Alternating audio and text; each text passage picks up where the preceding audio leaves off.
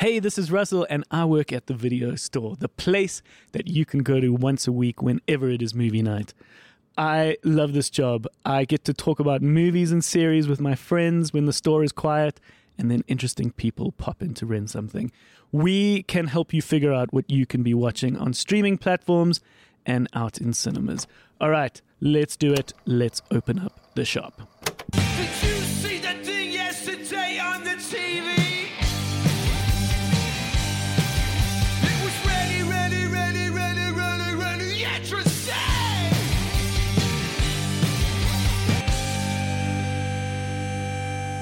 Good morning. Morning. You guys are so good. You can be a little barbershop choir. Hello, everyone. Welcome to the video store. My name is Russell. I am here with Cole. Hi. And Graham. Hi, Leo. G-Force. G-Force. And we have a very special episode today. A good friend of mine called Darcy is gonna visit me. So I catch up with this gentleman whenever I can, wherever I am in the world. And what I'm going to do is I'm going to turn our coffee catch-up into an episode. Awesome. He doesn't know this yet, but that's what's going to happen. What are you surreptitiously recording it on your phone? No, well, I'm at this... No, I'll tell him. You'll know what's going on. But it's good. like, he's just an interesting dude. So we'll get into it, but he comes from a history of publishing very cool magazines, one of which is a full magazine called Little White Lies, and that's how I know him. But he is now very heavily involved in the world of AI, and I think that is fascinating. What an interesting pivot. Yeah. Yeah, and so we will get into it, and I just think for all those who tune in every week, once again, you're in for a treat, because here is a very interesting topic and told through someone who is living it every day. So I think we've got our perceptions of what AI is, and then there's the reality of the people who are actually coding these things, and it might not be sort of as evil as you think, or it might not be as advanced as you think, but it's still very exciting, and it's very cool to just hear how this all works. We are going to get into his film that his company has made, and it's important to mention at this point that it is available on YouTube. The links in the description of our episode will link you to that, and more information about the company he's a part of for all those who are interested. And then all of those joining for perhaps the first time and you don't know how this all works, we've got ourselves a lovely day here at the video store. We've just opened up our shop. We're going to catch up on one or two little things. Then Darcy will pop in. And then please stick around for after that chat where myself, Cole, and Graham are going to chat about the movies that we have been watching recently. We are now at the point with the video store where we get invited to special premieres, and so we get a chance to watch movies beforehand, which is very cool. And then we get to talk about them here, which is great. We want to talk about Argyle, which is in cinemas. We want to talk about The Zone of Interest, which is in cinemas, as well as the Bioscope, which is very exciting, and The Holdovers, which is coming, and then a couple of really cool TV shows. Let's do it, I think. Yeah. I think Jump right into it, let's waste no more time. No. Graham, you said you wanted to stick around for this chat. Yeah, why not? Cool. Sounds interesting. All right, yeah, well, you stick around. What are you going to do, Cole? I don't know, Graham, while Graham's eavesdropping, I'm just going to go read a magazine on the loo. The Little White Lies magazine. Lovely. Yeah. Okay, you do that. This is Darcy popping in to rent something. How's it, Darcy? It's great. It's great to be here. We have completely hijacked your time. We were just recording an episode here when you arrived for our promptly scheduled catch-up meeting to say hi. And then upon chatting, we realized, hold on, we have all the microphones set up and ready, and you are super interesting, and so you deserve to be a guest on the podcast. So we've hijacked your time, but welcome to the video store. It's awesome to be here. Thanks. So just to recap, Darcy is one of those really interesting people I've been lucky enough to have a chance to meet. You came to South Africa, 4 years ago? 3 years ago? It was 2015. So. 2015. And you seeked out. Well, you came because your wife had to work, and you could work anywhere in the world, and you were a part of Little White Lies, which is a fantastic film magazine, which we sadly don't get too much stock of here in South Africa, but a lovely testament to what a magazine should be, which is a beautiful piece of creative work, as opposed to pulpy magazines, which we are seeing disappear one by one. But Little White Lies choose to have more illustration and incredible artworks, and are more insightful, and so they become this almost collector's piece magazine. And so you arrived and introduced that to me, because you seeked out film spaces in Joburg, and you found us. So perhaps at that point, what was your impression of the bioscope? Well, I think even before I stepped in the bioscope, probably the first I'd heard of it was the Guardian website had, I forget how many, but it was one of those list articles of like the 10 coolest independent cinemas in the world. And what? Yeah. Oh, you haven't seen this? I don't remember if that did happen. I don't remember that. That's amazing. Yeah, so that's how I knew about the bioscope originally, and yeah, just as kind of the cultural anchor of Mabening. It was kind of. And so it was cool to then meet you, and it was cool to get a line, almost like you were a drug dealer, on some good stock of that magazine, which you then were very cool to give us a bunch that we could sell in the store. And of course, they disappeared quite quickly. And I've been able to build a collection, and every time I see you. But you've moved on to lovely things, which we'll talk about. But perhaps just if you can still speak on Little White Lies, what was that time like working for that magazine?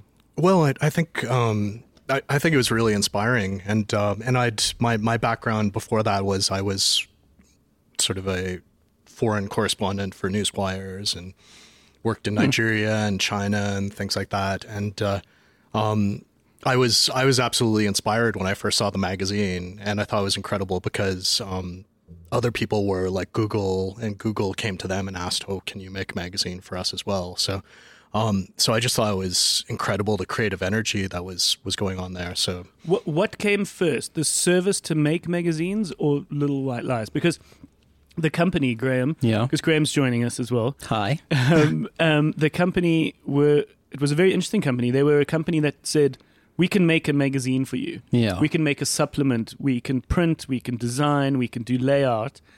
And they had their own internal magazines, which were Little White Lies. Okay. Huck. So which came first, do you know? Yeah, definitely it was the magazines first. And and I think it was like you said, like a group of creative people who were kind of frustrated with what was on the newsstands. And particularly film magazines, where they were kind of like, okay, it feels so commoditized, and like a lot of the big UK magazines, like we know the editors, and they're even saying, okay, we are told almost like a year in advance what our cover story is going to be. And we sort of with Little White Lies, like the aim was to create something that felt like a conversation that people were having, kind of friends would have after seeing a film. And that was the real desire. And since they did have a bunch of clever designers, they had this cool rating system too, where instead of just giving like a 5-star rating, they would give 3 ratings. The first one was anticipation out of 5, like how excited they were to see the film. Then the actual enjoyment, like how did they feel as they were sitting in the cinema. And then in retrospect, which was probably what every other critic does, is like, okay, after you've digested it all and written your article, like how do you do it? So they tried to kind of create a bit of a kind of more transparent and raw, and to recognize too that movies really mean different things at different moments for us. Yeah, and they a little bit like anything that you consume, you've got to think about it before, you've got to think about it during, and you've got to think about it afterwards, because we've long since said one of the things that stuck with me after years of film school was something the South African critic Leon van Nierop said to me in a lecture once, or to us, was that a good film is one that leaves you different. and the worst a film can do is just wash over you and leave you cold. So if you've left angry, or if you've left, excited or motivated, then that's the best way to decide for yourself whether or not it's a good film. And what were some of the highlights of that time when you were part of that magazine? Because I'm sure you got to meet some folks, or... Yeah, I think, I think one, like the absolute highlight was just kind of working with the creative team and thinking about what we were doing, but also thinking of new directions. Like we sort of, when we were there, we pushed into podcasts, we pushed into creating books and doing a lot more exhibitions and actually trying to take those international, which the Bioscope kind of helped us do. And, so then you were able to travel often from Joburg to go back and do things, and you would often come back and bring presents, which I always appreciated. And one of which was a collection of artworks that were all about the films of Guillermo del Toro, as if they were reinterpreted as classic book covers. There was probably about 10, 12 of these artworks, which we then put up on the walls of the Bioscope and had as an exhibition. And so it was lovely to do that. And then you were very kind to give us other stuff that we put up for a bit. And then you were very kind to have us keep one, which was the Big Lebowski print, which I have since framed and is, as you come into the Bioscope here at 44 Stanley, you can see it up on the wall. And many people want to buy it, and I will absolutely never sell it. So thank you for those presents, and thank you for giving us that stuff to sort of line the walls over the years and just make the Bioscope look cooler. Oh, it's great, and I love, like, in the Bioscope shop too, how there's this new series of artist prints of like cult films and amazing. Yeah, so you were very much privy to the Maboneng space, and then of course you guys moved out of Joburg. Where's home now? So home's London now. In London, that's right.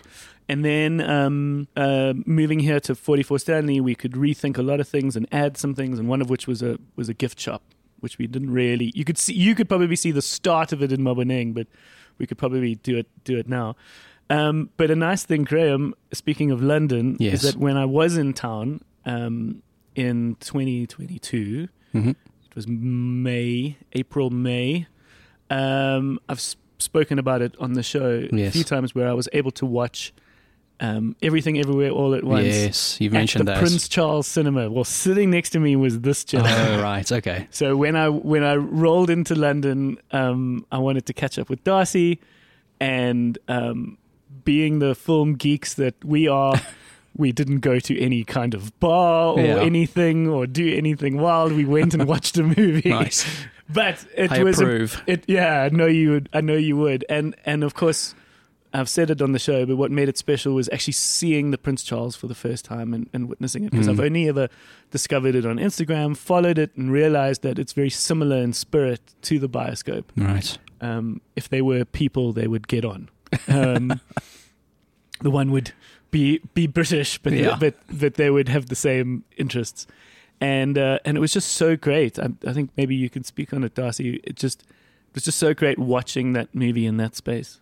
Yeah. I think it was amazing, and it's such a crazy film.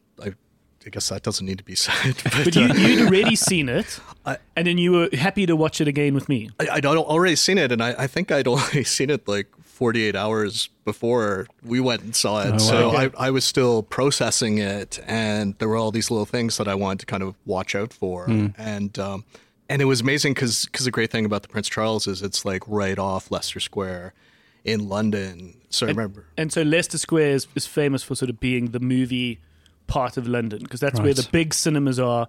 So when I was walking trying to find it, I saw the big cinemas that have these huge Maverick posters and screens, and I think that's where they would have done the premieres with Tom Cruise, and would have been in that square. And then just off it, just around the corner, and if you go even further, you're in Chinatown. Yeah, exactly. Yes, Prince Charles. Yeah, but it was amazing because we were talking about the film because we also very rightfully ate ramen. Yeah, shortly before, which is quite cool that there was this kind of Asian dinner that came before watching this sort of somewhat Asian film.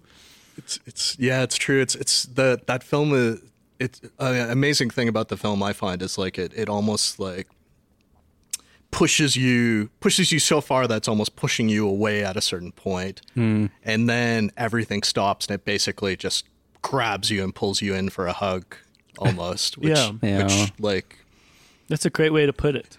And I remember when we walked out, we walked into Leicester Square and it was almost midnight, but the square was packed. There were all sorts of like just thousands of people there. And that was exciting for me. Now, Graham, as a South African, you could empathize.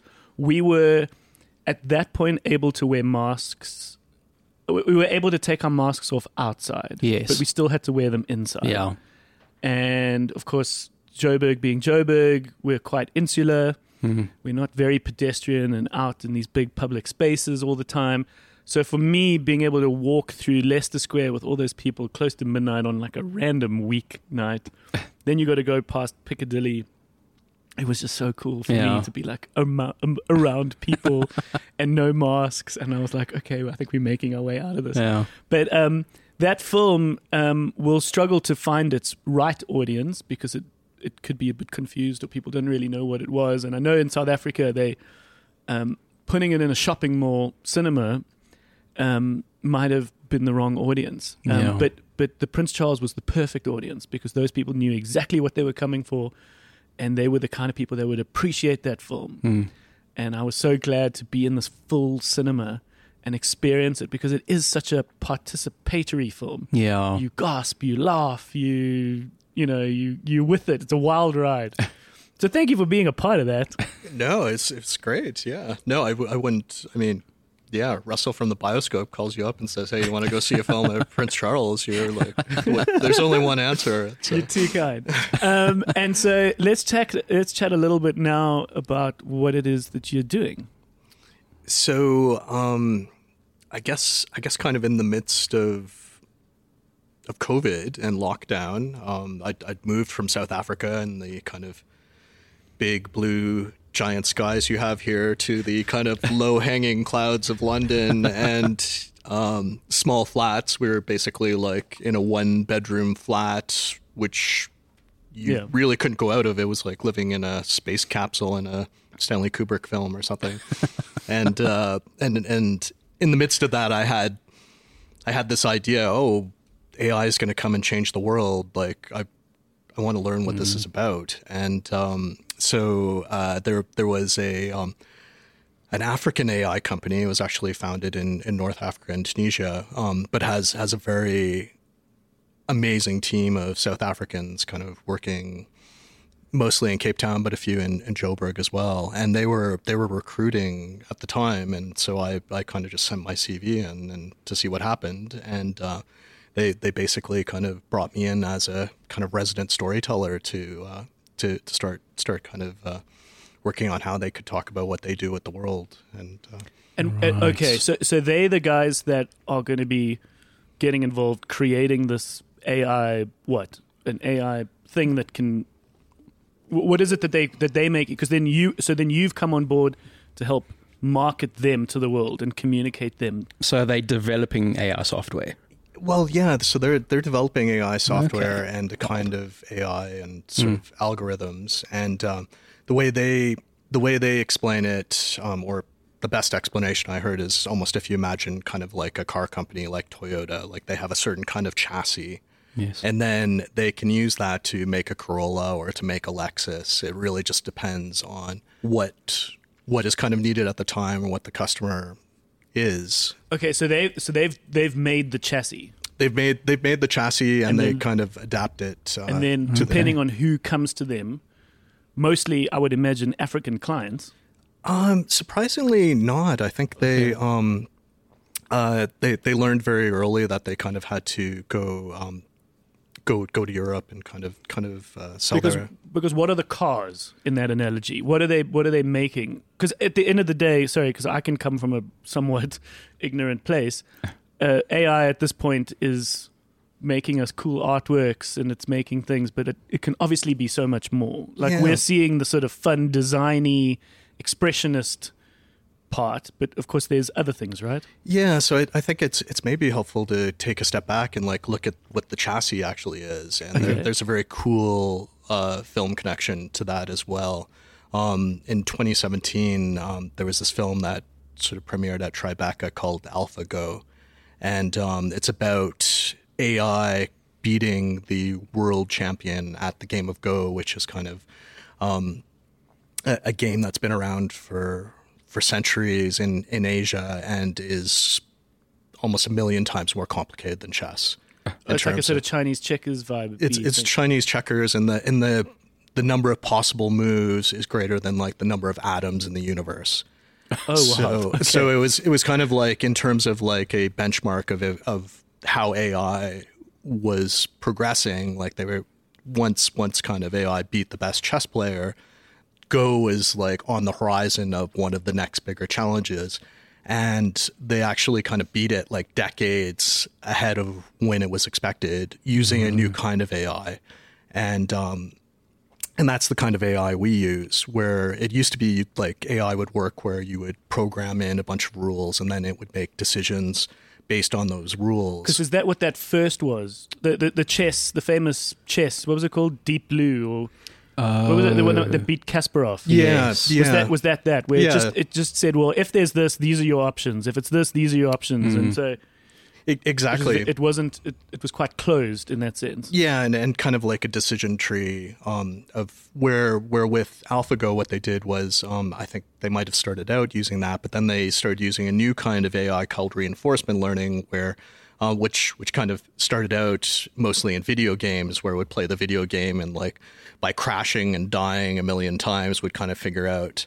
how to play the game better, and sometimes would do ridiculous things, like would almost like there's videos you could see on the internet of like people trying to move like Indiana Jones characters like through walls and things like that, where it was just the AI kind of doing random experiments. And the way reinforcement learning works is that it almost starts with zero experience, and then through trial and error very quickly builds up like years, decades, centuries of experience of playing games, and becomes better than like the best human player. And that's what they used in AlphaGo.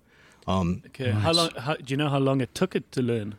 I mean, it could be instantly, or it could be like a program running for a little bit. Oh, it definitely took a while, and they were kind of tweaking it. And the great thing is, it's all documented in this film, which you can see for free on YouTube. It was so it's on YouTube, and it's called AlphaGo. AlphaGo, cool. And it was. I think it had a limited cinema run, and then it was on Netflix for a while, but now anyone can see it for free. And so you'd watched that before you joined the company? I had, yeah, I think when... So you came at it... Okay. Yeah, and so yeah, that very much kind of framed. So they, and this company was created, I guess the founder was from Tunisia, and he actually has a great backstory in his own. He's from Tatooine, which is where Star Wars was filmed. So he probably grew up just like thinking, okay, where's R2-D2? Like where the future should be here. Obviously, Tatooine is the fictional name, right? But I mean, where they shot those scenes. Yes, was in Tunisia, and I know that Morocco also has like some Star Wars sets that still exist. Yeah, for you to go and find in the middle of nowhere. Yeah, but it's actually like. They didn't really put much effort into disguising where they shot it, because the real place is actually called Tatooine. Okay, I was about to say. So how similar is it? So they basically like took out an I and an A, and like really, and they did like they were extremely loyal. Like I think we I had the chance, like when I first joined the company, we were shooting a documentary, and we went to several of the Star Wars spots, including like the Lars farm, which like. I think they must have shot like 5 movies in that. Like it's now actually like a hostel where you can actually stay there. And, oh, cool! Yeah, Graham would go. Yeah, you'd be there. Okay, right. Somebody needs to do like a movie set, like world trip planning thing. Go to Hobbiton, go to Tatooine. You know. Yeah, that'd be rad. Yeah. So our founder, who is from Tatooine, he saw what DeepMind, the guys behind AlphaGo, were doing, and he was thinking, okay, how could we apply this to industrial problems? and rather than games, and that was where the big shift came, and yeah, they did have to go outside of Africa to kind of find clients, but they found some very interesting clients like Deutsche Bahn, which runs the German railway system, which is one of the biggest in the world. They're looking at the future, and they sort of had a moonshot project, which is like, how can we basically get AI to the same way that it became the best player at Go can be like the best, a superhuman railway operator, and kind of like help lower our carbon emissions, reduce delays, like reroute the system when something goes wrong.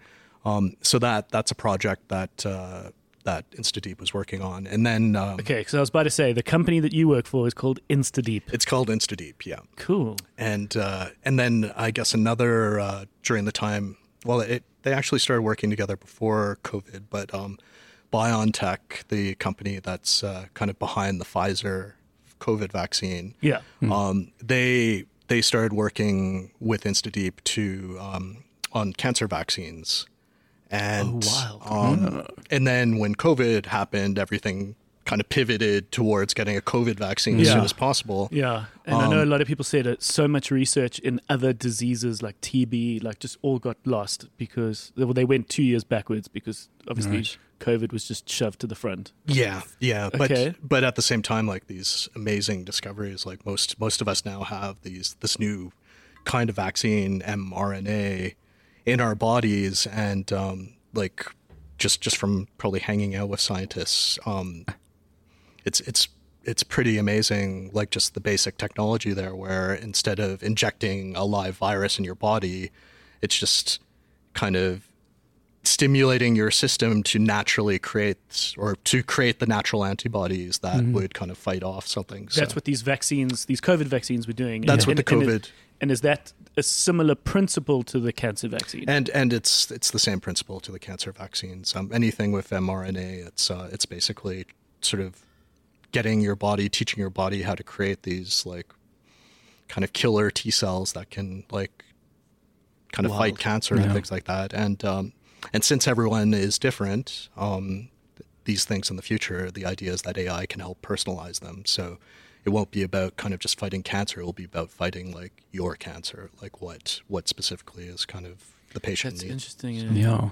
Wow. Because if Corona had a slogan, it would be everyone's different. Yeah. Because you spent the last 2 years going, well, I lost my smell, and I'm doing that, and it's like, well, everyone's different. Yeah. And so it makes sense that vaccines evolve to personalize, and the only way to do that is through AI learning. Yeah, well, I think it's definitely a faster way to do it. Yeah, we could probably get there in a million years if we kind of kept pushing at it. But AI can, like the same way it plays these games, it can just kind of like as long as you can kind of frame a problem in kind of mathematical terms, it can just kind of do like 1,000 calculations a second almost, and kind of like and that's really the main thrust and point of AI. I'm going to take this to a very simple, dumb space, which is that obviously people have always been afraid of things taking over, of things being malicious. But I mean, we're Terminator. People are scared of Terminator, from that, right? At this point, we're still just using AI to speed up thought.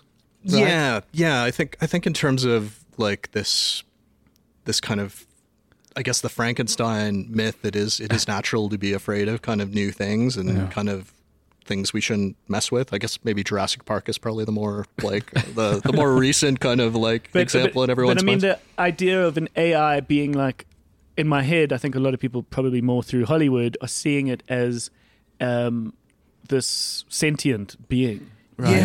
Yeah. I mean, are we there? How far away are we from there? Because like every now and again you hear about, you know, the Microsoft one, or someone all of a sudden being a racist within 20 minutes. Yeah, because it's learning from the internet. Yeah. So I mean, the best analogy I've heard for kind of the stage we're at, it's almost like if you imagine the Wright brothers when they were kind of like just taking off of Kitty Hawk for that first flight, like someone stopped them and said, "Well, wait a second, like, have you thought about like the the implications of interstellar travel. Like it's, yeah, we're pretty far off. And like a lot of my colleagues would testify, like when we were talking, I remember at lunch, we all have lunch together, and we were talking about the plot of Dune and how basically like it takes place in this world after there's been a war with AI, and they've decided, okay, we can only have human navigators for computers, and they need this drug spice, which is kind of a valuable commodity. But yeah, when one of my colleagues just said war with AI, like that feels like my daily life, because for them, they feel like the AI is really stupid and not doing what they want it to do. Yeah. So they have to, it takes right now a lot of human work to kind of steer it in the right direction and get it to focus on the right things. Okay, so Ex Machina is still quite a while away. quite a while away, I think. Which is a great film. Yeah, definitely. Yeah. And that's it too. It's amazing. I keep kind of dropping these film references in, but I think when you talk to anyone who's working in AI, like that naturally is kind of their entry drug is sci-fi films. Yeah. And Star Wars in particular has been like super powerful in that. So okay. But yeah, you guys at this point are just helping trains run on time. But I mean, that's great, exciting stuff. And it's cool that you can be on the forefront of that. I'm sure you're enjoying this. And I think I find it also interesting that a Tunisian startup can get these kinds of contracts and kind of sit at these tables, because I'd imagine, here's my other question, is you're probably up against big dogs, eh? Yeah, well, it's or is AI still a bit punk rock at this point? It is actually surprisingly punk rock. Yeah. But I think too it's interesting to see who thrives in those atmospheres. Like I guess my world, because I am kind of joining an African-founded AI company, that kind of a lot of the people I meet at the big dogs like DeepMind are actually South Africans as well. Oh, really? So, like in London, there's a lot of South Africans working at DeepMind, and that. So is DeepMind a big competitor for you? DeepMind, well, they're the ones who did AlphaGo. They're kind of they're kind of they're a very successful company. But it's I guess in terms of like previous technologies, like this is a much more democratic technology as well. Like if you is everyone kind of helping lay blueprints for everyone else? Yeah, and there's a lot of resources for learning, and it's like one of sort of the founder who's from Tatooine, Kareem Begir, he kind of used the analogy in Africa. He said it's almost like nuclear power, where for an African country to kind of build a nuclear power plant, that's almost an impossible thing. And we see like issues with electricity all over the place across Africa.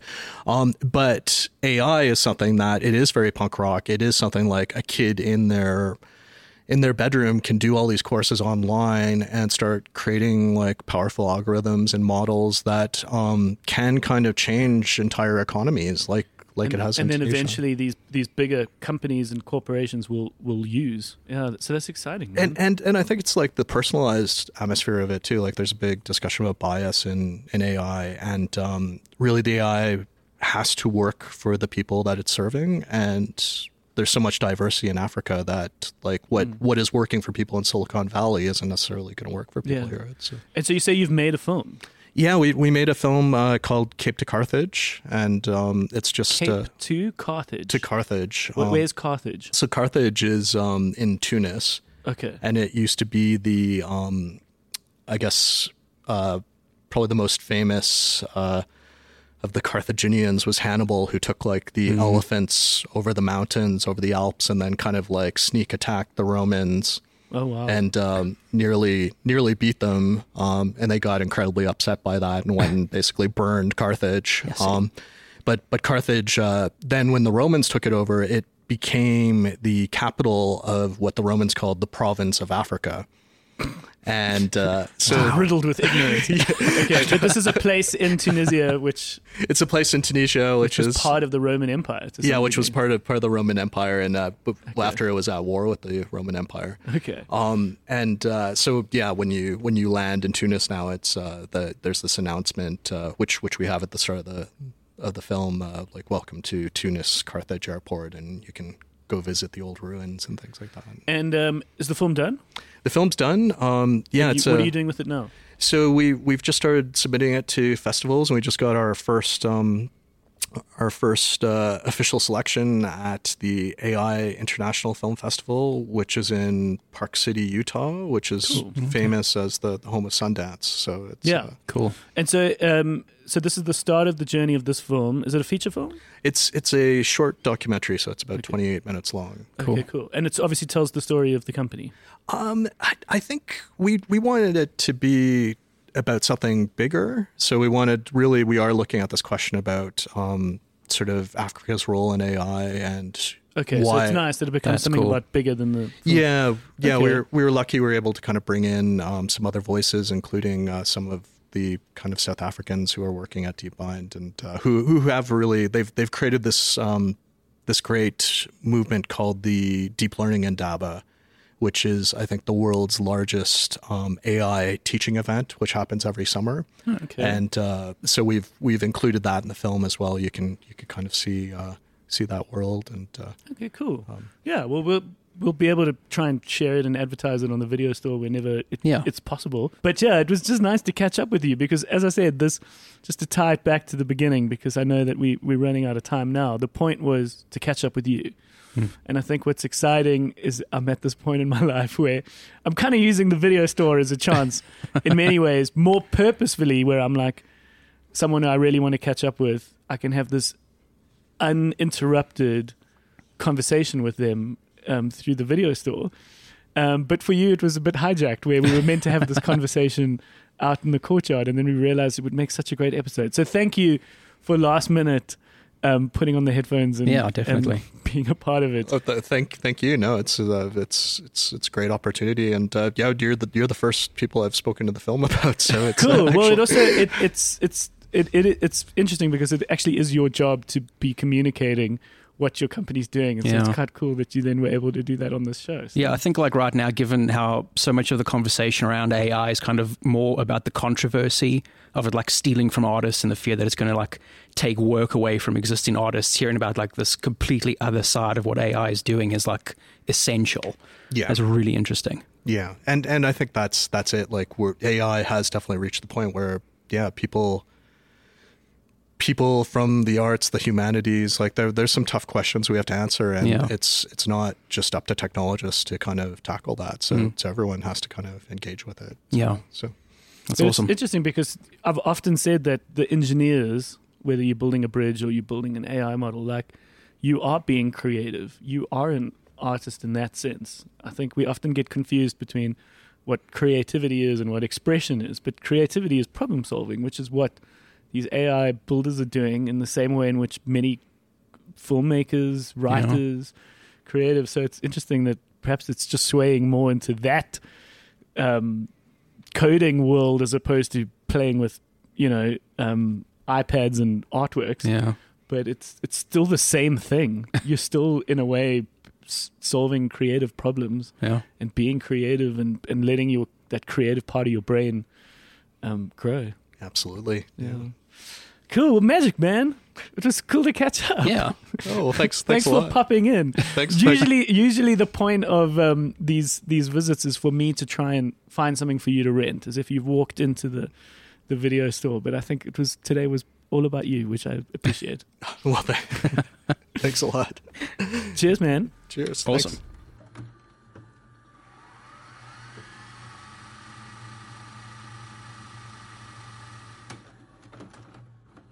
All right, what a lekker chat. Lovely dude. Always very calm. Yeah, he seems very chill. Very chill. I just appreciate people that use their words very carefully and speak well. But yeah, great to always catch up with those people. It's great to identify those kinds of people in your life and just keep them as close as you can, even though you're on the other side of the world.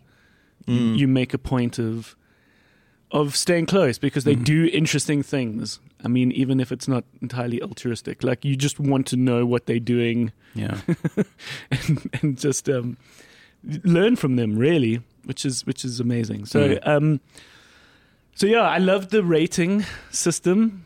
of Little White Lies. Yeah, it's really interesting. It was great to be reminded of that, despite reading the magazine a lot. But it's been a while. Obviously, since Darcy left, my supply has been cut off. I know. And you don't see Little White Lies, in the shelves in South Africa, which is a real pity. Maybe we must reinvigorate that with them and try and get stock somehow for the Bioscope. Yeah. They always flew off the shelf whenever we had them. It's really cool. For people that don't know Little White Lies, the best thing about it, or I think the thing that they did really, really well, is the custom art that they put on the front cover. It's amazing. Yeah. Well, it makes it a collector's item. Throughout the magazine. So it's literally one of the only magazines I've ever kept. Yeah. And just, the era of magazines is very much over to some degree. And, they were usually the kind of thing that was a pile next to the toilet. Do you remember that? Yeah. So the Bioscope's taken on a lovely person as our cinema events manager, Celine, and she's in her early mid-20s. And I picked up a copy of One Small Seed once here in 44 Stanley. They were selling it at the bookstore. And that was a really cool magazine, a cool design magazine that was South African. Right. And I showed it to her, and we had this whole discussion about life, like older life, where it was basically like, I was like, these were important magazines. Yeah. These really helped dictate our culture, what we loved, who we admired. This is all pre-social media. And at one point she said, like, what did you guys do before phones? And it was great to think about it, and the one thing that I said was like, we read a lot of magazines. Yeah. And now it's quite hard to go to the toilet without your phone. Yes. You're sort of like, what do I do? Do I just like stare at the wall? Like what? But if you think about it, back in the day there was like a pile of magazines next to the toilet. Yeah. Next to the Reader's Digest. Yeah. So funny. But anyways, these are not magazines to read on the toilet. These are real, as you said, almost collector's items, which is amazing. So yeah, great to chat. And then it also had me think about where AI has been presented and where it's been presented well in movies. And I think one thing that was kind of interesting to come back to was when we watched Mission Impossible, the latest Mission Impossible, Dead Reckoning. We watched part 1, part 2's coming soon. The bad guy is AI. Yeah. And I made the really rookie error at the time on the show to go, yeah, this is like the first time like AI's been the bad guy. And you guys were like, Jesus. Come on, man. Terminator. And then there's so many other examples. But I think for those, I think of Terminator as like, these like robot men. Yes. And it's all a bit fucking ridiculous. What made Mission Impossible quite smart is that it was a little bit more plausible. Right. In terms of how AI could be the bad guy. Right. And it was just this thing that existed in the electronics. Yeah. You know what I mean? It wasn't this robot that was coming to Earth and fighting wars. It was just the fact that this robot can see and do anything. Yeah. It's stuck in a Russian submarine. I thought that was a cool touch. Yes. It's always got to be Russians. Was it Russian? I think so. Yeah. That's where it was. Hey, yeah, that's where where it was it's created. housed. Yeah. Oh, yeah. Yeah, the movie opens with that submarine sinking, and it's still there. Yes. Let's see. Okay. That's where they're going in the next one. Yeah, it's crazy and silly, but somewhat possible. And watch, Tom Cruise is going to have to dive like 400 meters to go get. He's really going to do it. Well, so just even something so basic, which is the fact that the Bioscope, as we've mentioned, has gotten this exciting upgrade. Yes. Right? So we've got this DCP system, and we've got this way of controlling the projector through our computer. And it's a relatively complicated thing to start off with, but once you know it, it's relatively easy. But the guys who set it up also installed what I think is relatively basic software, which is the ability to go into each other's computers. It's called like AnyDesk or something. Right. It's like remote desktop control. Yeah.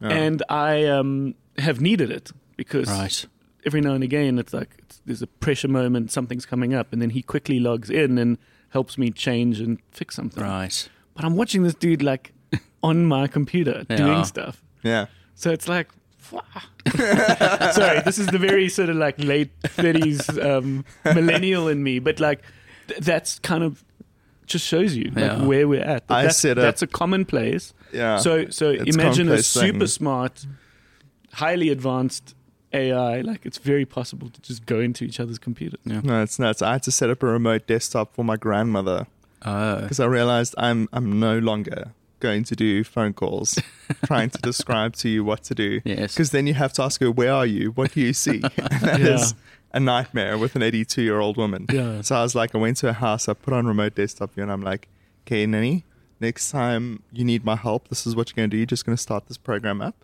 and I'm going to log in, and I'm going to take control of your computer. Yeah. Like, what? What about someone else? If I let you do it, then the whole world's going to do it, Cole. And I'm like, no, Nanny, it's going to be fine. I'll help you out from a distance. You know? Lovely.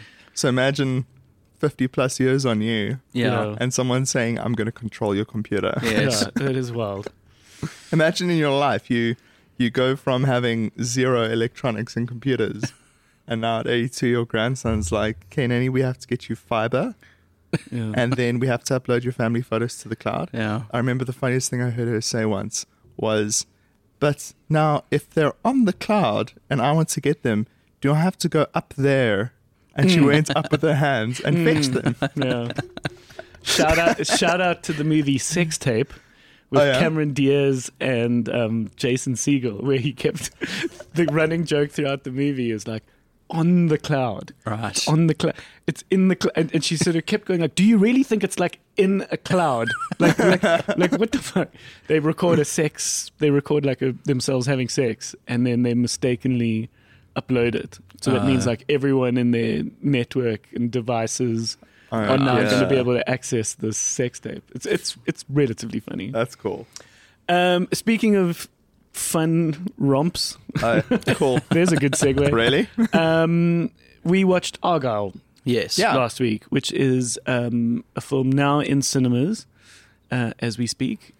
When this episode comes out, it is a fun film. I think we'll start with that. Quick back of the box. It's really hard to give a back of the box because it's got lots of twists and turns, but it's a sort of fun action adventure where basically we have Jessica Chastain, who is a author. Bryce Dallas Howard. Oh, my bad. Yeah. You got Jesus. the two gingers confused. People do that all the time. Yeah. Totally, right? Okay, this is Bryce Dallas Howard. Yeah. My apologies to all the gingers in the world. No, but they do get often mistaked. My bad. Okay, Bryce Dallas Howard, whose father is Ron Howard. Correct. Very famous director. Yeah. She is a author of a bunch of crime books where her main character is Argyle, who's like a sort of little bit of a preposterous James Bondy character. Yeah.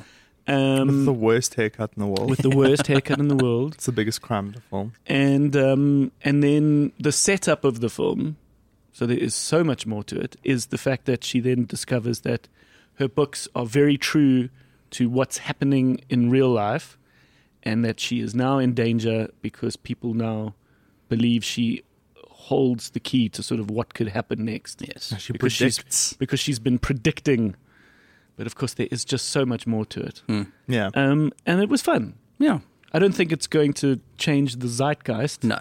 And I think it might be a little bit more fun at home, streaming on a sort of Sunday afternoon. Yeah. It's a stream it movie. Perhaps, but I do want to encourage movie going. So if you do want to go out and see it, it is in cinemas. And I think it's a fun movie to watch on a big scale, I guess. Yeah. But yeah, we enjoyed it, hey? Any thoughts? It was, I think the best thing about it was Sam Rockwell. Oh yes, Yes. by a mile, dude. Yeah, so Sam Rockwell delivers in the kooky way that he normally does. He plays who you think is a good guy, coming to help her, and he's also sort of like a spy. Yeah. Yeah. Yes. Exactly. And she takes her cat along, which I thought was very underutilized. Yes, I agree. Which was weird. Yeah. Okay, was like I one think there was joke. I think there was enough of the cat. No ways. Okay, you The wanted cat was more. barely involved. Yeah. So Yeah. throughout the movie, her cat is on this adventure. She's got one of those like kooky backpacks where there's a little viewing hole for Yes. the cat. Yeah. And Which- they make a bit of fun with that. By the way, that backpack is the reason why there is a sort of conspiracy that Taylor Swift Yes. wrote the story, Yes. which I've is heard insane. This. So the Swifties believe that that Taylor Swift was somehow involved in this movie. Yes. So like we were talking about, there is an actual book now Yes. that's called Argyle, which is essentially a form of marketing. Yes. It's an entire novel based around the fictional character in the story of the movie. Yeah. So that was something that we experienced shortly after. I always go into exclusive books. I often get inspiration for what we can buy in our gift shop. So I often look for films or books that have become film. And in the fiction section, I saw Argyle, and it was written by the character's name. And so I was like, oh, this is genius. And I immediately was like, wait, is this the movie? Mm-hmm. Or what is this? And then I scrolled through the book, and it was all just spy Argyle stuff. And I even went to the end to be like, is it the movie's end? Yeah. But it was something else. Right. And I was like, oh, this is genius. They've planted this.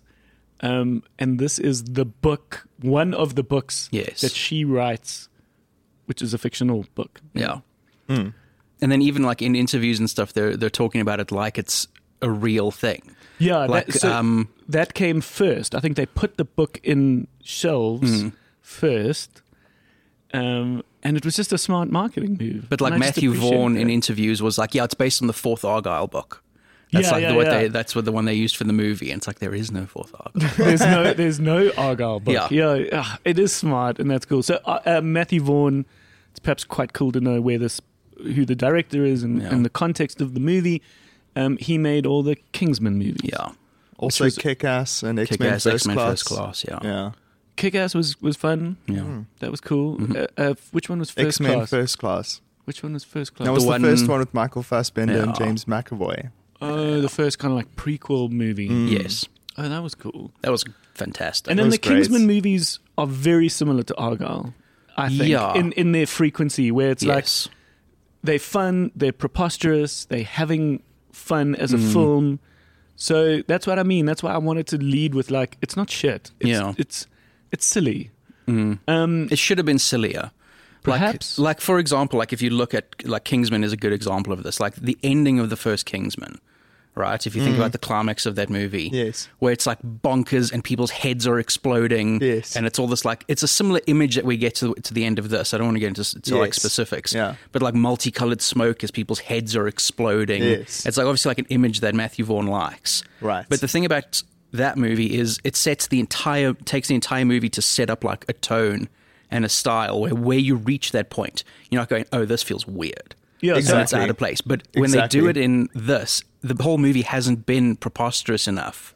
Right. For by the time you reach that point, you go, okay, this feels like it belongs in this movie. Totally. It was tonally like all over the place. It started off feeling like it was a Hallmark movie. Yeah, well, but even before that, Argyle starts with a scene from her book. Yes. Where Henry Cavill, who plays Argyle, is in this, and John Cena's there, and Dua Lipa tries her best to act through one or two scenes. And it was a bit silly, but not in a fun way. It was like, what? There was a moment where I was like, wait, is this what the whole movie's going to be? Oh, is that when she says, can you dance? Yes. And he doesn't dance. Yes. And then she's like, the answer's yes. And I'm like, no, it's not. He can't dance. He like stepped to the left a bit. Even in that way, it starts like a James Bond movie. James Bond movies almost always start with an unrelated action scene. Yeah. That's not related to the plot. Yes. Yeah. That's exactly the way this starts. Yes. And like you were saying, like, the writing of her novel seems terrible. Yeah. Like she seems like a bad writer, and I can't help but feel like I hope it's intentional. Like they're almost doing like What If Twilight but James Bond. Like that's what her books are like. Yeah, exactly. I hope that's intentional. Don't know, and I think that's the problem. Yeah. But yeah, there were definitely these moments where it was like, I am going to take all reason out, and we are just going to have a cool action sequence. Yeah. Yes. And we are going to focus on that almost like it's its own like music video. Yes. And those are cool. I like that. I like the freedom of that. Matthew Vaughn's very good at that. I think we need more like silly, stupid idea fun. I don't know who I was talking to about this, but it felt like, for me, this is a little personal story, of like we had a class called Movement at Varsity, where in our acting component, and of course none of us, or at least I wasn't trying to be an actor. Yeah. I had to take these as part of my dramatic arts degree. Right. I wanted to be film. Yes. But we had to take these 2 years of performance. But it was cool because we had voice and we had acting and we had movement. And movement was what I think we called it in the one episode, flopsy body movement. Yes. Like arty, like my body's a candle, like kind of silly. And we only got given in this class like certain kind of moves we could do. And then we had this one assignment once where we had to create our own dance. And everyone used just variations of the few phrases we'd been given, right? Certain moves. Where myself and this other dude, shout out to Nick, who's Pule, he's part of Bomb Shelter Beast. Cool. Great dude. Very interesting, creative person. We were like, let's make the silliest, dumbest dance. Yes. Just for absolute shits and giggles. Yeah. Like, why the fuck not? Let's just be completely ridiculous. Yeah. And we gave it this stupid name and we did this whole narrative about birth and death, and it was preposterous and it was not the brief.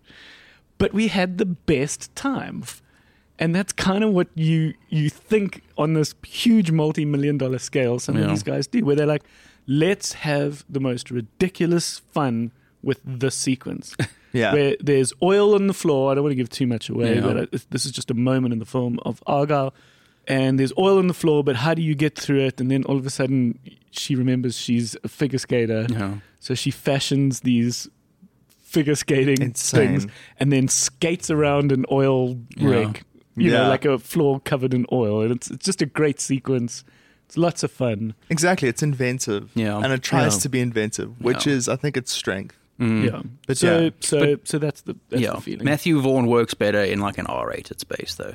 Yeah. As opposed to PG-13. Absolutely. Yeah. There were one or two moments, but it was perhaps not enough. Yeah. Speaking on the other side of fun, we then watched The Zone of Interest. Yeah. The Bioscope, as I've said, has done this big upgrade this year where we are now in the position to screen the films that are coming from bigger distributors and bigger studio films, and The Zone of Interest is one of them. It is a film nominated for a host of Oscars this year, including Best Film, Best Director, Best International Film, which is interesting that it's in both categories, which is very cool. And I've just heard it's incredible. It won the grand prize at Cannes. So it's kind of interesting position for me to see these films coming, and all I get is the reviews. Yes. And all I get, and I've got to pick whether or not the Bioscope should take on a film, because we've only got one cinema. Yeah. But it's like when you look at those accolades, you're like, okay, this is not a fly-by-night. Like, this is clearly doing something that is exciting. Like, so what we know about it is we know it's in World War II, and we know it is about the family that lived next door to Auschwitz. Yeah. Because the patriarch of this family works in the camp. Yeah. And As the head of the camp. As the head of the camp. I mean, you don't, but the trailer doesn't give you much. Oh, no, yeah. The trailer gives you these like little vignettes, little scenes, little moments in the house, intercut with like, this is the greatest movie in the fucking world. So it's like, it's really hard, you know, all the reviews. Yes. So you're like, I got nothing from the trailer apart from the fact that this is apparently incredible. Yeah. And then we then, I don't think this is a problem to announce, but once the film unlocked on our system, I really wanted to watch it because I want to know what I'm going to screen. Yeah. I think that's important. But I also host a podcast where we talk about movies. And so my two chummies, Colin Graham, joined me for a private screening of this film so that we could review it. Yeah. So we watched it in the Bioscope, which I think was nice and fun. Except the movie wasn't nice and fun. Yeah. But the movie is incredible, and I want to talk about it. Yeah. And I think what is perhaps a good place to start is the fact that we left very quiet, very somber, and I think you said it in a social media post where you said, I'm going to need some time. Yeah. It was like emotionally drained leaving Yeah. that movie. Yes. Yeah. So it is incredible, and it is definitely worth your time. And we would love you to come and watch it at the Bioscope, because screenings are continuing. Cool.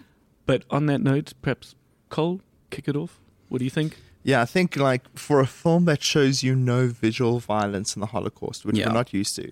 Like if you think about The Pianist, if you think about Schindler's List and a host of other Holocaust films. Yeah. You're used to seeing the images, right, that you see in black and whites in history textbooks. And then here you don't see any of those, right? Yeah. But the impact of the film is still the same. Yeah. Because all of that violence is delivered through contrast, right? Yeah. So you're seeing the idyllic life. Yeah. There's like one hint of him being in the camp, but even then, it's a close-up, actually. It's a one of the profile few close-ups. close-ups in the whole film. Yeah. Where you're hearing the sound around him, Yeah. and you, in your mind, are trying to like figure out what he's seeing. Yes. Or what you're hearing beyond the perimeter of the camp. Yeah. You're hearing screams, you're hearing gunshots in the Yeah. distance. Like when you're seeing people just going about their business in the home, and you hear a gunshot in the distance and no one reacts. Yes. You sit there and Yeah. you're like, what And it's the whole time, like every time they're in the house, you can hear the camp constantly. Yes. Yeah. It's So- like this constant presence of noise. So that's really the premise of the film. Yeah. Absolutely. Is that you see this life of this family Yeah. and their day-to-days, and some of them are quite mundane, things like vegetable gardens and the frolicking in the swimming pool. It does get bigger, and there are other issues at play, and things happen, but throughout the movie, you've got this wall often seen in the background, Yeah. and you've got the sort of towers of the camp behind. And as you said, you hear this like sort of like screams and like Yeah.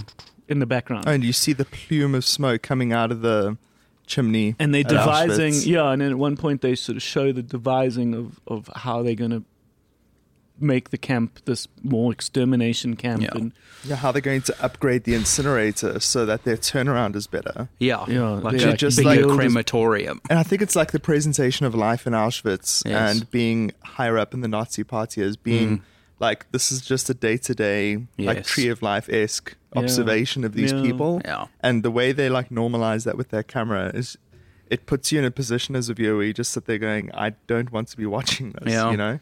yeah. And you're being confronted with it, and you're just like, these people thought it was normal.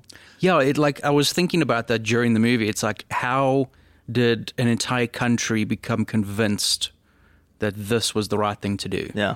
yeah, it's a Such a wild, difficult question. it's a very wild position, and I think a lot of Germans, grapple with that. Yes. And on a tiny, very different local level, I often drive through Joburg, and I'm like, how did we accept the fact that these pavements are not cut No. and shit, and poles are falling down? Like, when did we get to the point in South Africa and Joburg where this was okay? Yeah. Yeah. No, most other cities in the world that call themselves proper established cities, they don't have this. When did we accept weeds? Yeah. Fuck this. Yeah. But Yeah. it's a slow degradation, and it's a Yes. slow change, and it's a Yeah. slow this, where all of a sudden you desensitize to that point Yeah. where this can happen, and you fucking somehow think it's okay. It's wild. Mm. Another interesting aspect of the film for perhaps the more production conscious filmmaker, cinephile types, you'd appreciate the fact that the film is very simply made and doesn't have big lighting in it, and like not studio, but like film lighting, where every shot is set up very carefully with, very romantic or very carefully placed light. A lot of the movie has nothing in it. Right. Very little score, very little, actual lighting. It's very natural looking, and that was all very purposefully done. They wanted to feel like you were literally just standing there in the house next to them, not in this like beautifully done up scene. Yeah. Like Argyle, for example, that's where these films get to 200 million or however big Exactly, budgets yeah. are. It's because every shot they've taken a whole day to set up. And these actors will shoot 2 or 3 scenes a day, and they'll spend most of the time in the trailer because everyone else is like getting the lighting perfect. Yeah. Yeah. Where here they probably could have. I think we were speaking about it earlier. I think they hid some of the cameras in the walls So it just felt very natural. And of course, The Zone of Interest doesn't have any famous actors. Yeah. And it's just often the shot is just left to play I think out. like that kind of naturalism, Yeah. I think is incredibly hard to pull off. Yeah. Like Yeah, especially so from an acting perspective. I made that when we were sort of digesting it afterwards. I made that comment, which was wrong. I sort of said, it's very simple. It was almost like, why is he getting Best Director? Yeah. It almost feels like he didn't do anything. And then I was like, okay, no, that's a rookie comment to make. Of course he did plenty. Yeah. But it doesn't feel like he did anything. Exactly. It doesn't feel like he even gave direction. It doesn't feel like he set up the shot. It's like, exactly. But of course, there's reasons why. If that illusion fools you, Yeah. then the job's been done incredibly well. Yeah. You know? And yeah, I had a thought about the composition you were talking about as you was saying it, like it's simply set up and you feel like you're a fly on the wall in this house. And I kept on going back to Wes Anderson in my mind watching this, where Wes Anderson feels like to the point now where it's like contrived symmetry. Yes. Right? It's like It's too much, yeah. It's too much. It's very obvious. And this kind of composition is playing in a similar space where there's like really cool principles about, you know, light versus shade, verticals and horizontals, diagonal lines. And all of that is considered in the same way that Wes Anderson would find like perfect symmetry in a shot. Yeah. So like all of it is incredibly visually like satisfying, but it's a home. It's like dressed to be simple, but within the limitations of that normal space, you know, I absolutely love that point. Very, very much worth your time, and perhaps a good segue, unless anyone's got anything else to say. I don't watch it with your mom. Don't watch it with your mom. Yeah. Speaking of like a very carefully considered production look and feel, what's exciting is a film coming up. So in the week of this episode being released on Friday, The Holdovers starts. And The Holdovers is another Oscar film that's been nominated for a bunch of Oscars. So it's so exciting that the Bioscope's going to now be screening The Zone of Interest, Poor Things, and now The Holdovers. And The Holdovers at least looks a little more fun. Yeah. A little more light. Yeah. It is Alexander Payne, who's also another very like auteur, well-known, very confident director. Yeah, if you've watched Sideways, The Descendants, not sure of any others. So he's been in the game for a while. Sideways is of course a really great film that stars Paul Giamatti. This is him working with Paul Giamatti again. And he's been nominated for Best Actor. Yeah. Just the thought of Paul Giamatti winning Best Actor would be amazing. Yes. Yeah, because he won Golden Globe for it. Did he? Yeah, and there's a great Paying attention. There was a great picture of him at the In-N-Out Burger, like in LA, across the street, like at the counter with his Golden Globe at the counter ordering an In-N-Out Burger. It's the basic premise from what we can see is it's like a set in the 70s, but they very carefully wanted to make the film as if it was actually made in the 70s. Yes. So they used not just the set, the art direction, that's what everyone would normally do, but they used the cameras and they used all these things to sort of make it very...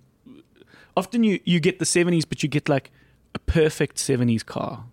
So he was like, we wanted 70s cars, but they had to be a bit fucked up. Yes. Do you know what I mean? So it's like it's a little bit more true to life, Right. in that regard. And it's about Paul Giamatti's a teacher and at a very fancy school by the sounds of it, and it is now the Christmas break. Yes. And everybody goes home in this boarding school, but there's always going to be at least one or two students that have to stay over Christmas.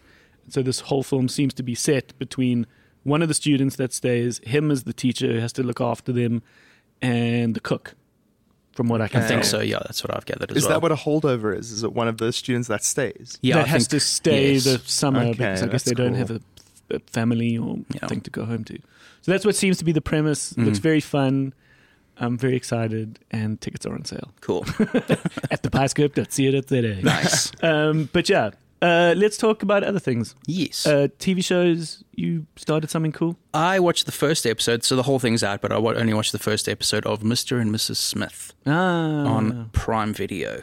Okay. So it's kind of a remake in name only. Okay, In so the remember sense, Mr. and Mrs. Smith was the big Brad Pitt. Brangelina. The Brad Pitt Angelina Jolie movie where the greatest era of pop culture started. Yeah. Brangelina. What combining people's names together. Yeah. Well, that's where their relationship started, wasn't it? That's when he cheated on Jennifer Aniston. Yeah. And then he was with her for the longest time. Quite a while.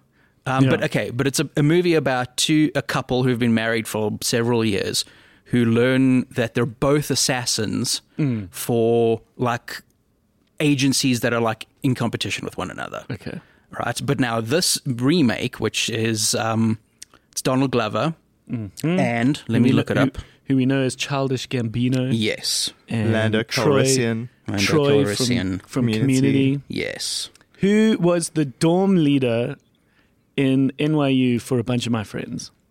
So they like know Donald Glover. Oh, wow. That's and cool. They were like, he was amazing then. And of course, they're so proud of this varsity dorm leader friend that they had.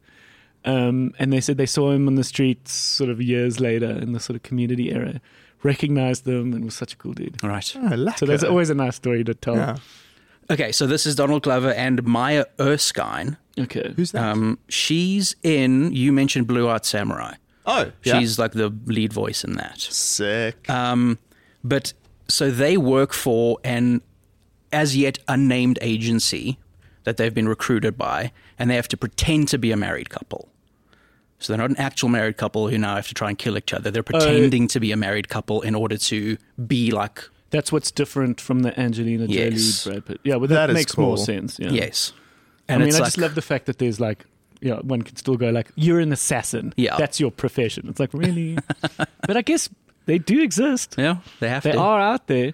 Shout out to the Sarah Blecher episode of the video store when we were talking about Senzo, the Bafana captain, who got killed. Yes. And she made the Netflix series about the true crime story about him. And she at one point spent time with hitmen. Right. She was welcomed into their house. Wild.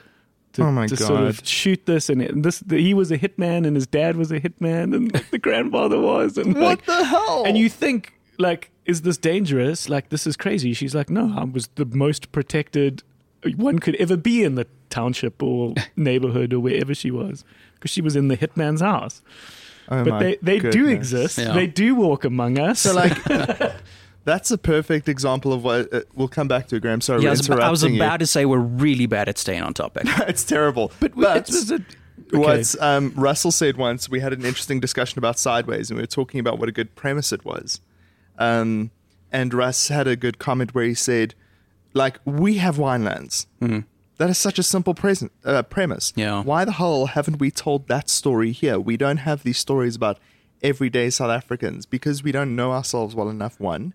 Mm. And here you're telling me that there's a house with a family lineage of hitmen in the township. Yes. What the fuck? Why is that not a film? Yeah. Sideways was this, go back to Holdovers, Paul Giamatti and Alexander Payne. But Sideways is this great film where two guys go on a bachelor's weekend in the Napa Valley. Yeah. And it was our screenwriter lecturer at the time that said, watch this movie. It's amazing. It's very well written. It's funny. It's endearing. It's amazing.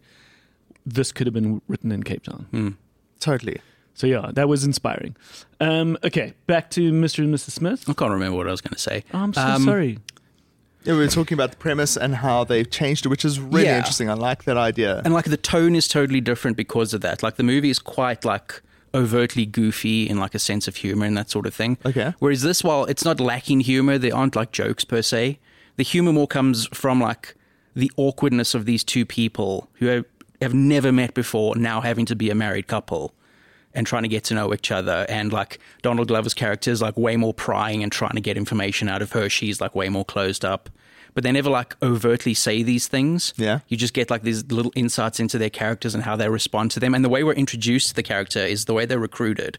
Is they've been contacted somehow and they go into this room and there's this little gray box thing with a screen on it. And it just says print words appear in it that ask them questions. Yeah. So they have to answer these questions. So we get this information dump about them. And we learn all these little things. But then later on, for example, they're having a conversation and she asks him one of the questions they were asked. Yeah. In this thing, and he lies to her. he gives a different answer to the answer he gave to begin with. Oh, so the And you audience immediately now go, okay, knows- cool. Why would he lie about that? Oh, shit. Like just So, like, little things like that. Based on a first episode hook, Yes. are you hooked? Yeah, I'm definitely going to give it at least one more and see where it goes. Okay, right. Yeah. That's good to know. Shout out, by the way, to a very popular anime. Yes. It's tangent called Spy Family, which is right. pretty much the original Mr. and Mrs. Smith Okay. premise, and it's super popular Cool. and kind of fun to watch, but also very anime. So if you're Yes. an anime fan, it's a fantastic watch as Okay, well. cool. But someone else mentioned it. Someone, I don't know. I always think it's interesting what comes up in a little casual conversation at a braai or Yeah. with a group of people, because we end up having let's call it the video store conversation, Yes. which is like, oh, you should see this. Oh, have you seen this? Oh. And why I call it the video store conversation is as we were setting up the podcast with Yeah. my friends, I tended to interrupt and go, guys, so you know the podcast that I'm talking about Yes. that I really want to start? It's this. Right. This is the conversation. Oh Yeah. my God, oh, have you seen that? Oh, fuck, you should see this. Exactly. And so I always do find it interesting that when I do find myself in that conversation with people, Yeah. what shows they are now talking about Right. at any given time. And someone did tell me about Mr. and Mrs. Smith this last week. Okay, cool. I forget who and how. But they said what was fun was that they're not super professional. No, They're still, learning? Like she says, like in that opening interview thing, that she tried out for the CIA and she didn't get accepted. Yeah. Like, because this agency that they're working for, they don't even know who it is. They've just been like covertly recruited by these people. Yeah. So they don't actually know who they're working for. He's like former military. He says something about he was part of like the first like drone operators in Afghanistan and that sort of Okay. thing. And she was someone who tried to get into the CIA. She's gone through college and all this stuff. Because apparently, like, they're not necessarily that good at killing. Yes. Like, every now and again, they might make a mistake. Yeah. And then, of course, one plays, as you said, with this awkward moment. Yeah. I love it. I love it. I love seeing nuance. Like, if you compared the romp, the Brangelina, Yes. you know, everything's too professional and too... Yeah. where nowadays, like, one would make a TV show and the joke would be the nuance. Yes. Right. Like, what happens if you don't shoot the person properly? Yeah. And they don't die. Like, what do you do? And like, if this gets awkward, because that's what life is. Yeah. You know, it's not like a silky love scene that's perfect. Like, Yeah. sex isn't that. And so there's a lot of humor in what could be awkward or Yeah. go wrong or the subtleties. Throwback to Argyle. That's pretty much what the comparison between Henry Cavill and Sam Rockwell is, Yes, right? The idealized exactly. spy versus the real spy. Yeah. Yeah, no, that's a good point. Yeah, Yeah. Yeah. lovely. Bringing it back home. I watched Maverick last night. Oh, right. Really? It's come to Netflix. I was there for it when it came to South Africa, and I was in a nice packed theater, and I loved it. And of course, I watched Top Gun when I was younger, Right. so it was a great watch. However many years ago, 2 years ago, Yeah. 3 Yeah, years. it was a while. And now on Netflix, and it was very cool to tell Leslie, who she's not sure whether she saw the first one, which I think means she didn't. And it was very. You'd remember. You'd Yeah. remember Goose I think so. and Iceman.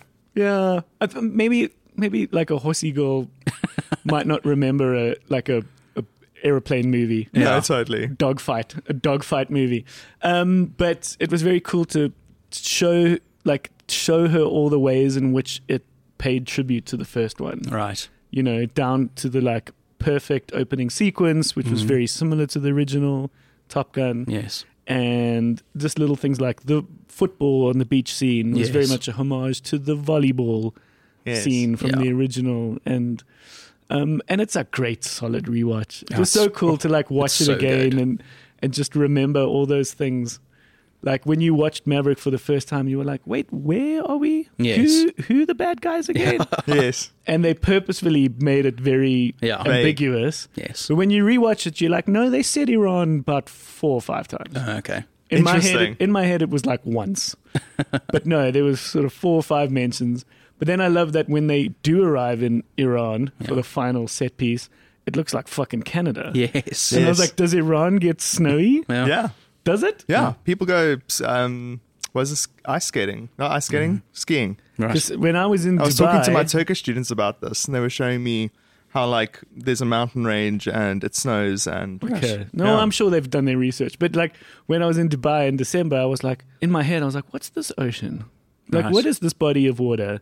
And then you go on Google Maps and you're like, oh, it's the Persian Gulf. And you're like, Yes. that's cool. And you're like, where are we again? And then you look around and you're like, okay, Yemen's below us. That's interesting. Fuck. And then above us is Iran. And I was like, oh, wild.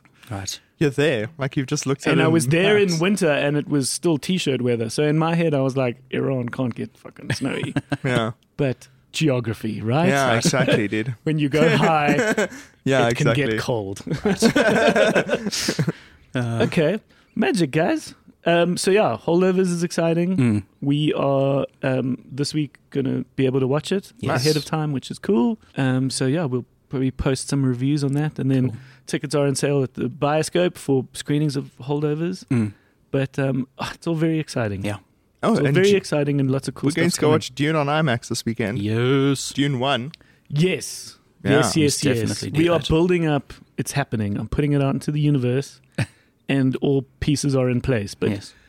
speaking about it now, so that there's lots of anticipation, we are building up to a very special June episode, Cool. Fuck yeah. where we are going to have Gerald, who's a English lit lecturer from Wits, who taught me, who gives a course on June. And we just got to find the nuance of Cool. exactly how we're going to structure it and how best to do it. Yes. But yeah, June Part 2 is coming out 1st soon, of March. 1st of March. So they have brought back the first part in the way in which it should be watched, which is IMAX. So, Yeah. Absolutely. so we're going to go and watch it on IMAX. Do you guys want to hear something crazy about Dune 2? Yeah. Yes. It ends on a cliffhanger.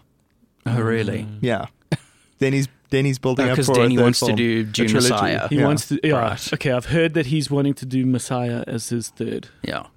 as the third piece. That's cool. Now I have to read Dune Messiah. Yeah. I've put it off for like so many years. Same. In my head, I was like, I'm just going to do one and done. Yes. Okay, but there's plenty more Dune books. Yeah. But Messiah, I believe, is a good sort of trilogy. Because it's the remainder of Paul's story. Oh, is it? Yeah. I Yeah. gotta read Apparently, that. some of them are bonkers. eh? Yes. Yeah, you get a giant worm. God Emperor of Dune. A Yeah. talking worm, man. It's like, I don't know. Is he like the Muad'Dib or something? I don't know. Careful now. Bizarre. Yeah, let's not go too far down this road. Thank you, my chums, Lekker. and thanks for today. Thanks for being a part of the chat, Graham, Cool. and thank you to everyone who is listening. Yeah. Aw. We love and treasure you. I'm getting more and more of these conversations now with friends and people I know who are saying, I love the podcast. Awesome. And it just brings such joy. And it just makes me want to keep going. I'm doing it for myself and I'm loving it. Yes. But it certainly doesn't hurt to get a compliment here and there. Yeah. So thank you for listening. Homebase is the videostore.co.za, but please chime in. Give us your reviews of films. Yeah. You know, you can post them on our Facebook group. So look for the video store in groups. And then also just tell us what you think in Instagram Yeah. on this episode's post. Yeah. Chime in. All right. Thank you for listening, and we will see you again next week. Love you. Bye. Bye. Cheers. You've The got squeaky your chair. sign off. Oh, does it have to be that? I want it to be that. Oh, does it have to be that now? Okay, fine. Do it again. No, this is it. Oh, is this it? This is it. Oh my god, that is awkward. All of this is staying. TTFN. Thank Ta-ta for now. There you Thank go. you.